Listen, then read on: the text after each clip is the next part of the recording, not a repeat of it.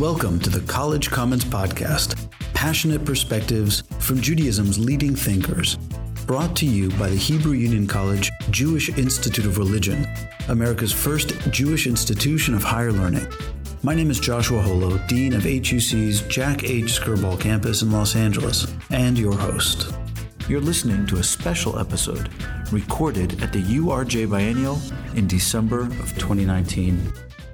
Welcome to this episode of the College Commons Podcast, where we will have the pleasure of conversing with Dean Philip Bell and Michael S. Hogue. Dean Philip Bell is President and CEO, as well as Professor of Jewish History at the Spertus Institute for Jewish Learning and Leadership. He served on the board of the Association for Jewish Studies and is the author or editor of 10 books in Jewish studies and Jewish history.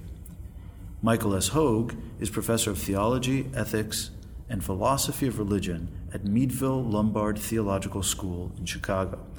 He has authored several books, most recently, American Immanence, Democracy for an Uncertain World, which came out in 2018 by Columbia University Press.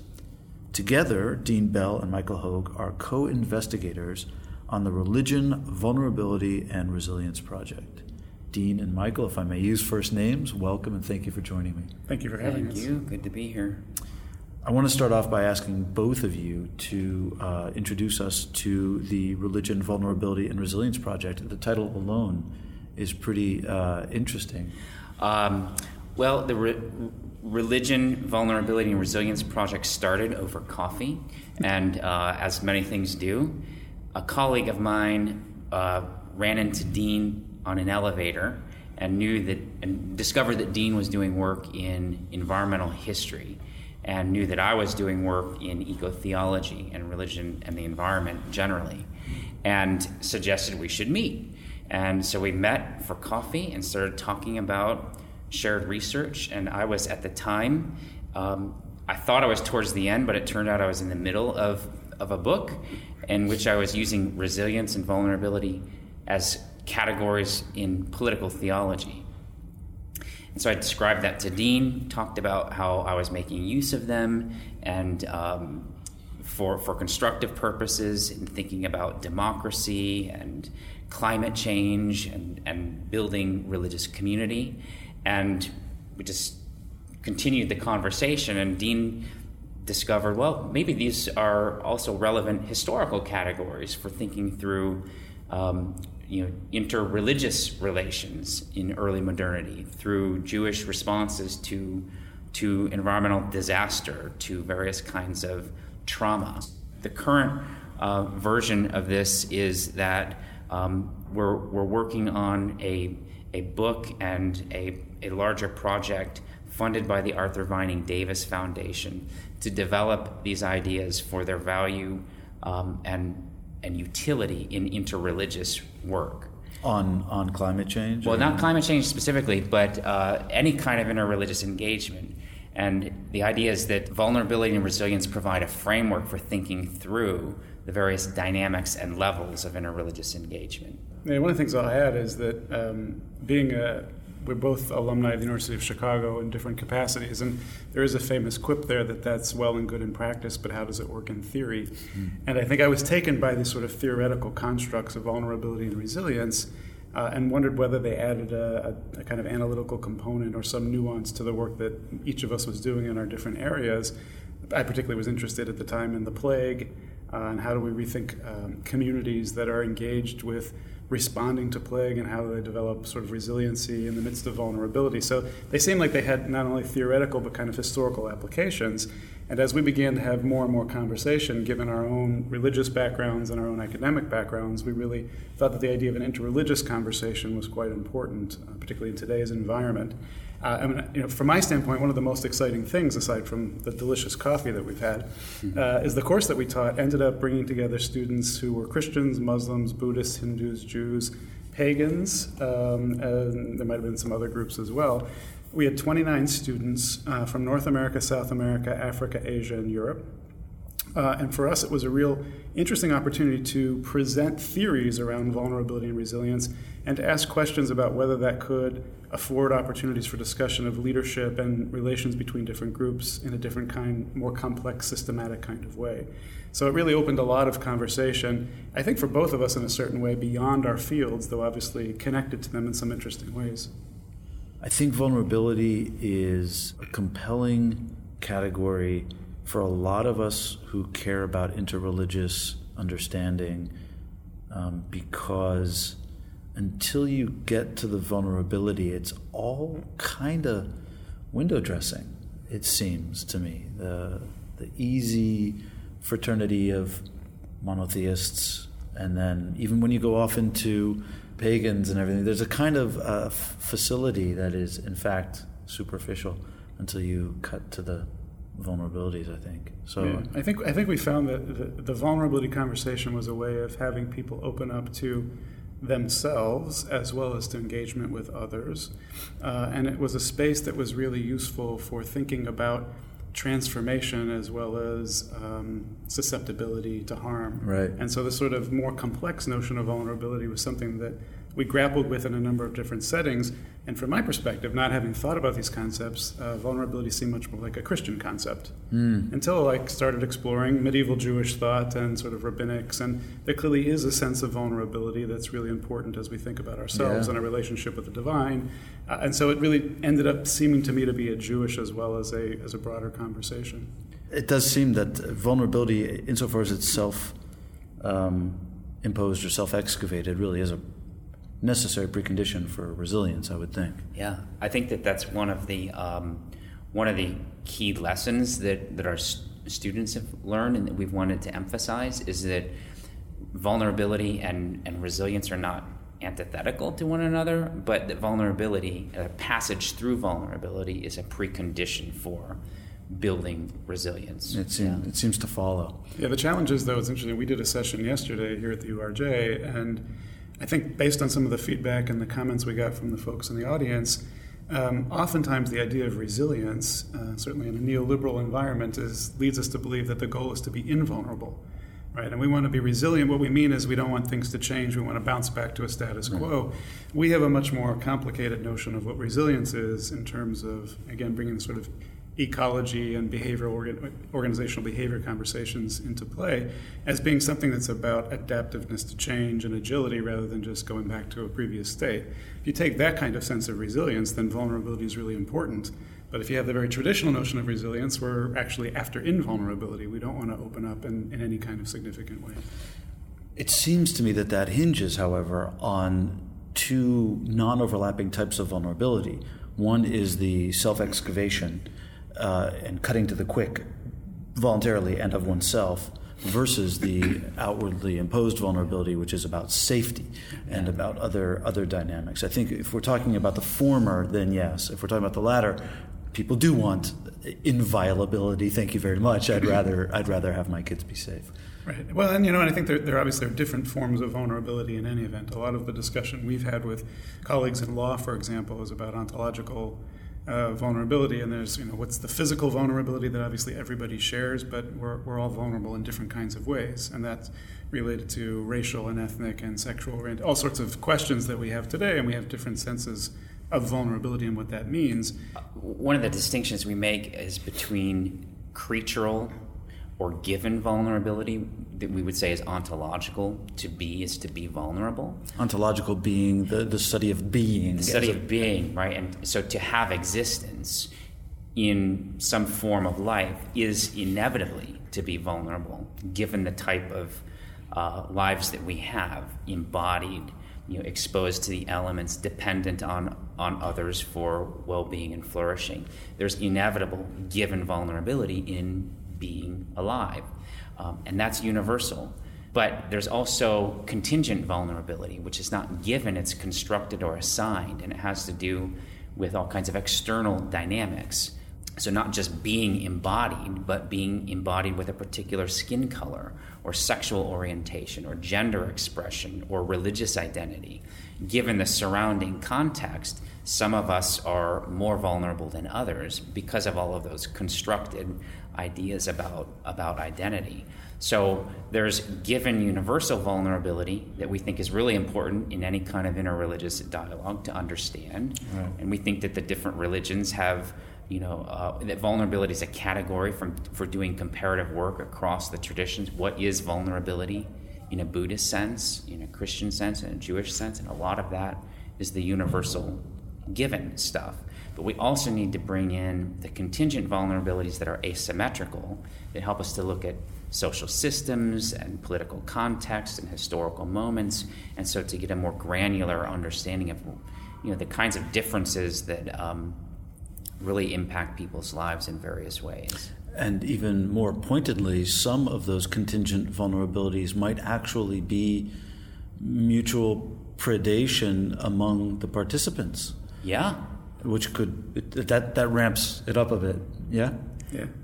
No, and I think there's a really interesting conversation to be had about how the mechanisms by which we engage in interreligious conversation and the extent to which we're open to challenging traditional assumptions, truth statements. Right? Religion, as Mike likes to point out, is about truth, at least the way we perceive truth in our own particular traditions. How do we open ourselves up to truths in other traditions, or an openness that there might be multiple aspects of truth?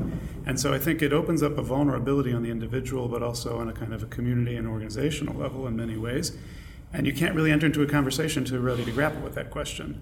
There's lots of ways you can come down in responding to it, but I think if you're unwilling to begin with that sort of presupposition, it makes for a non-starter when it comes into religious conversation.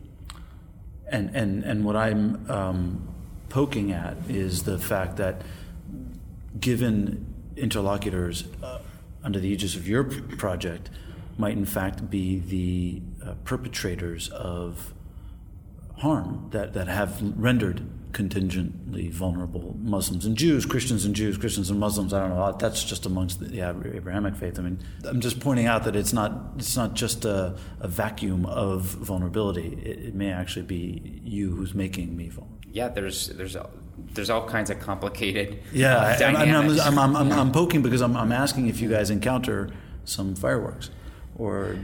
Well, yeah, but yes and no. I mean, I think the people who are attracted to this kind of conversation are willing at least to broach the conversation and be vulnerable themselves and open this discussion.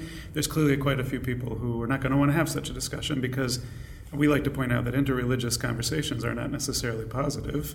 There's plenty of interreligious activity and engagement over the years that has not been positive, and is for evangelical kinds of reasons. It's for persuasion. It's for sometimes leads to violence and sort of ideas of supremacy and the like. So, we're aware that there's a complexity to that, and obviously one of the challenges is to get people open to entering into a conversation in a really constructive kind of a way, rather than simply to advance a particular point of view.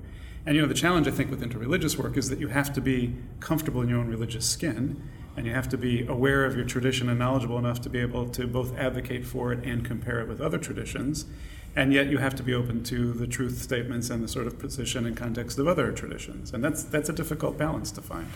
There's a real irony in a lot of the interreligious conversation, and in particular the approach that we're taking to it. So one of the ways we've articulated the motivation for our work is that we are concerned about fear and loathing in our world, how pervasive it is, and religion is a source of some of that, and always has been, right? But our one of our theses is that religious supremacy is an amplifier of other kinds of supremacy. It has been a vector for other kinds of supremacy, racial and otherwise, and tends to amplify other. So it's entangled with all different types of othering and hierarchy and superiority complexes, and that interreligious dialogue can be a direct path to undoing religious supremacy. Religious supremacy is characterized, as we've defined it based on some of the literature that we've read, monopolistic claims about the truth, oppositional religious identities, and exclusionary logics of religious community. Those three ingredients are the ingredients of religious supremacy, and they show up across traditions. It's not like any particular tradition has a stranglehold on this. Clearly. Right? Clearly. If you get human beings involved. This is the one thing that we share. That's right. And the interreligious dialogue is a direct path to undoing that. That resilience and vulnerability as a framework can aid the work of interreligious engagement. The irony, though, is that most of the people in the communities that you could characterize as holding religious supremacist views are the ones that are least likely to get into the interreligious dialogue or engagement. Before we return to the podcast, we want to let you know about digital learning on the College Commons platform.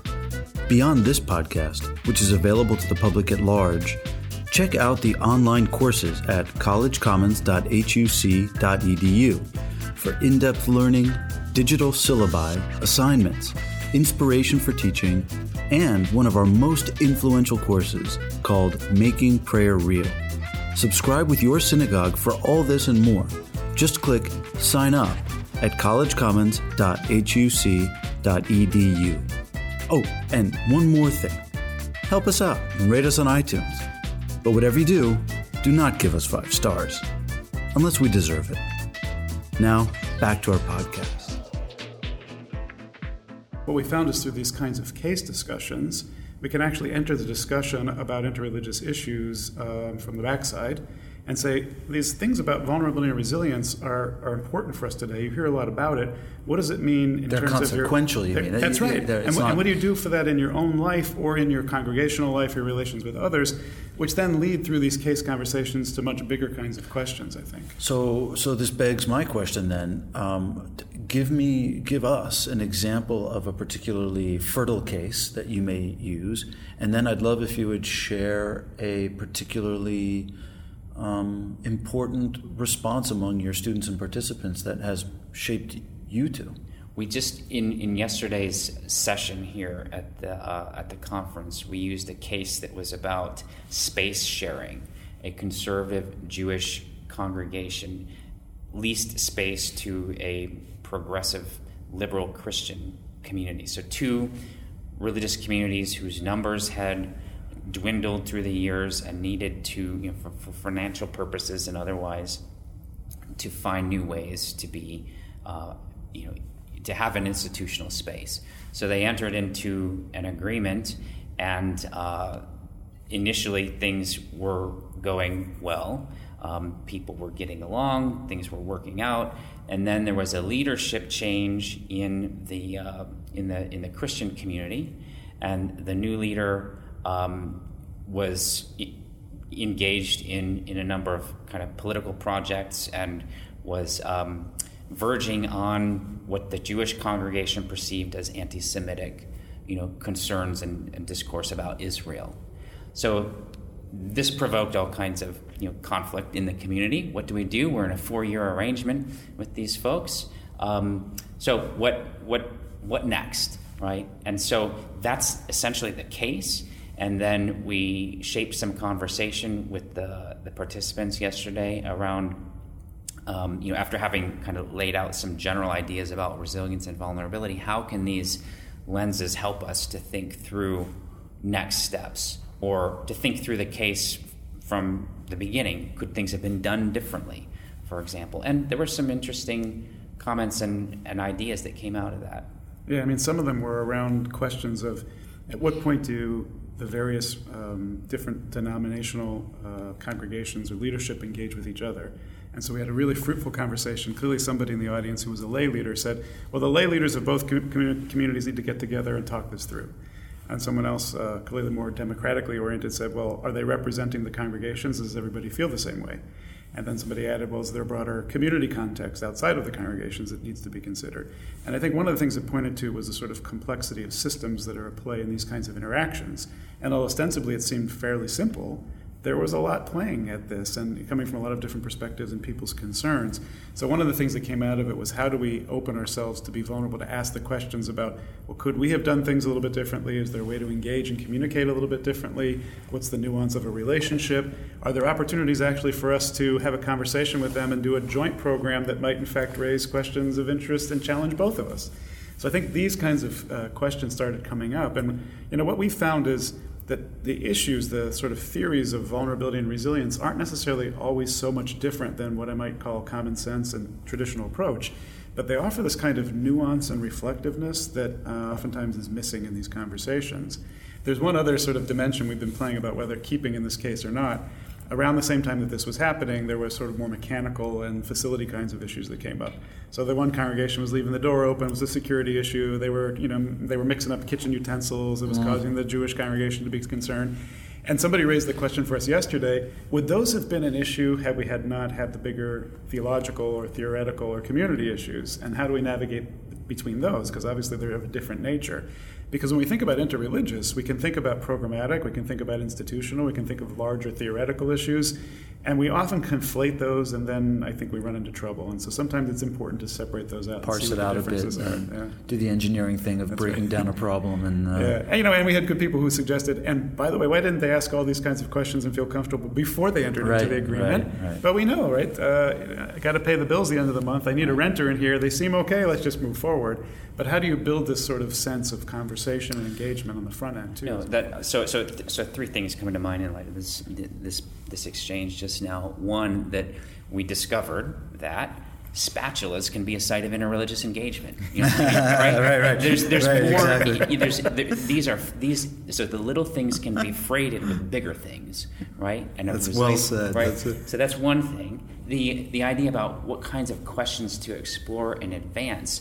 I mean, if one brings a vulnerability and resilience framework to thinking about space sharing as a systemic challenge, then one can ask the sorts of questions like, where are the potential vulnerabilities in our community in sharing space with this other community? Asking those types of questions in advance is part of what we think the power of the vulnerability and resilience step. It helps us to think strategically ahead of time about where are the weaknesses, and are these weaknesses ones that are going to lead to some kind of breakdown, or can they actually be leveraged for learning and change, right? And so that's where the third point I wanted to make about this is that resilience is not, as we're talking about it, it's not just a return to an original state or a status quo, but it's a dynamic and learning kind of ideal, so that the aim for interreligious resilience is not just to endure and to tolerate religious others, whether we're sharing space or having dialogue, but it's to mutually transform. And I think that leads to not a diminishment of our own religious identities and convictions and pieties, but it leads to a kind of reframing of them that deepens them in different ways. So that's the aim. We tend to think about religious communities as learning communities, and they're learning within their own faith traditions, but how do we embed in them a notion of learning for other purposes as well, in terms of being self-reflective and engaging with others? And this really does open a lot of other conversations, because there's obviously a lot of past traditions, there's a lot of inherited, let's call it wisdom or biases or other things within our own denominations and our religious faith traditions. How do we come to terms with those? How do we learn from those? How do we move forward from those? So some of the other cases we're beginning to look at are around issues of, what happens when we have certain representations of other groups that are ingrained in us, and how do we address those when those come out in a way that's not particularly constructive or could be damaging to others, in a camp setting, for example, in an interfaith pastoral setting, where we might have somebody who's serving as a chaplain, maybe end-of-life issues, where we have somebody of one religious background who's working with somebody who has a very different faith tradition. What are the sensitivities? How do we learn about those traditions in order to engage with each other more constructively? You raised, Dean, the issue of responding to part of this resiliency built into the idea is the notion that you can respond adaptively, et cetera, to changing in difficult situations, which brings me to the next topic I want to raise, which both of you have worked on in very different forums, of climate change. And I just want to ask one question of each of you with regard to your respective work. Michael, the work I'm aware of in your realm is much more recent. It's your book, American Imminence. It seems to argue that democracy is the best form of government to deal with climate change, such as we're experiencing it today. Presumably, if I understood again, is because of its resilience, to go back, democracy's capacity at least, potential for resilience. Do I understand you to be optimistic? That's a great question, and I think... You're just going to say yes. Well, if it's a yes, we're good. The simplest response is no, I'm not optimistic. But yes, I have hope. And the kind of hope that I'm talking about is not a hope in like some expected outcome or the righteousness of a particular moral principle that's unfolding in the universe. It's not a kind of eschatological hope. It's an agonistic. Friends, that was eschatological, not scatological. No, just right. It's meaning messianic. But I guess it's an agonistic hope. The way I've phrased meaning it recently, a striving, the hope in struggle itself, not so much the resolution of struggle. The way I described it recently was that it's not a hope rooted in reasons, but it's hope that can be generative of reasons, right? And I think the idea, the reduction of hope to optimism, I think is unfair to hope. I think hope is much, and I'm not saying that that's what you were doing, but I'm saying a lot of people when they think hope are thinking, so do you think things are going to inevitably get better? And no, that's not where my argument is going or coming from.